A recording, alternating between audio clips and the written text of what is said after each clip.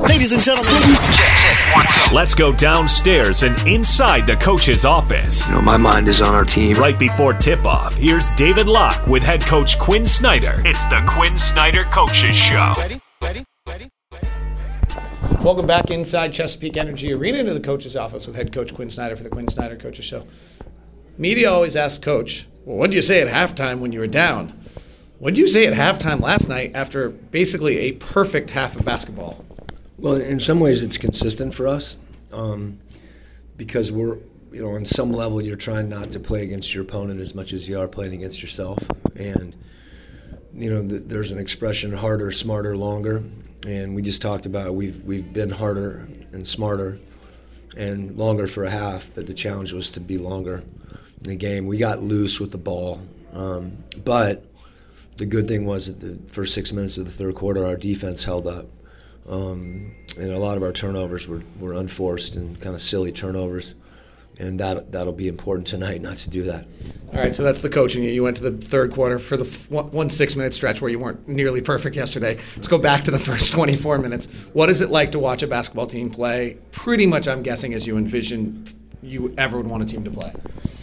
It was fun, just to see the work that guys have put in really over a period of years and beginning, just philosophically. It's not like we've arrived, we get that, but seeing players really not just buy in but execute, because you can buy in and then not execute. The execution is another level of precision and instinct. So when things that you're teaching begin, you do them enough that they begin to be habitual and instinctual. I think that's where you see the efficiency and the precision, because they're not thinking about what, they're thinking about how. Tonight you play a team that's pretty long and athletic and number one in the league in forcing turnovers. You throw the most passes. What do you have to do, particularly with ball security tonight? Well, it's we've got to think about how to attack them. There may not be as many passes on the front end of a possession. We still want to pass the ball, but we may need to break the line and get into the paint and put pressure on the rim in order to free up some of those passes. And it's a game for us to really be conscious of multiple actions and go and catch and read the play before you get the ball.